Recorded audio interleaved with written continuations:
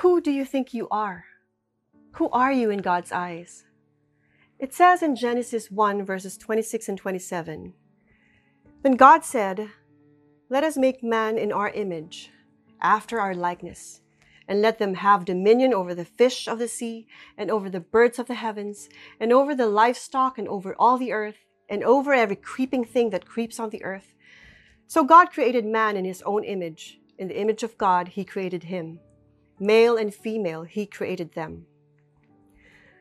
Looking at this passage, we learn that God made Eve out of Adam's flesh and bone.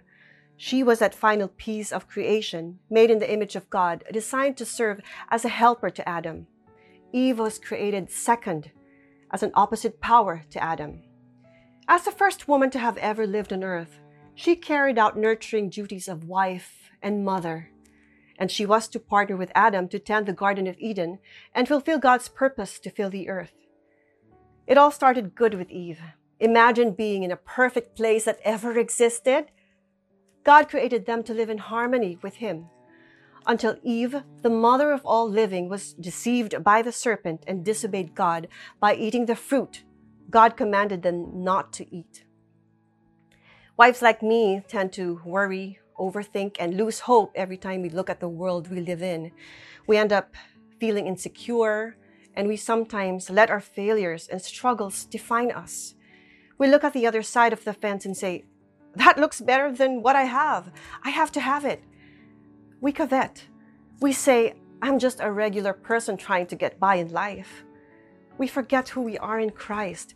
We lose that concept in the Garden of Eden. We forget to live in harmony with God. But would you believe me if I told you that we are not ordinary? God calls us His children.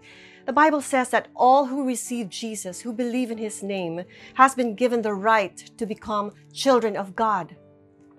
God is a father to us. We are His sons and daughters, a child of God. That is who we are.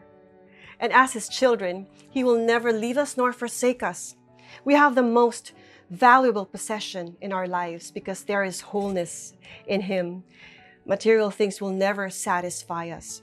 They only leave us wanting for more. And the enemy wants us to think that we are powerless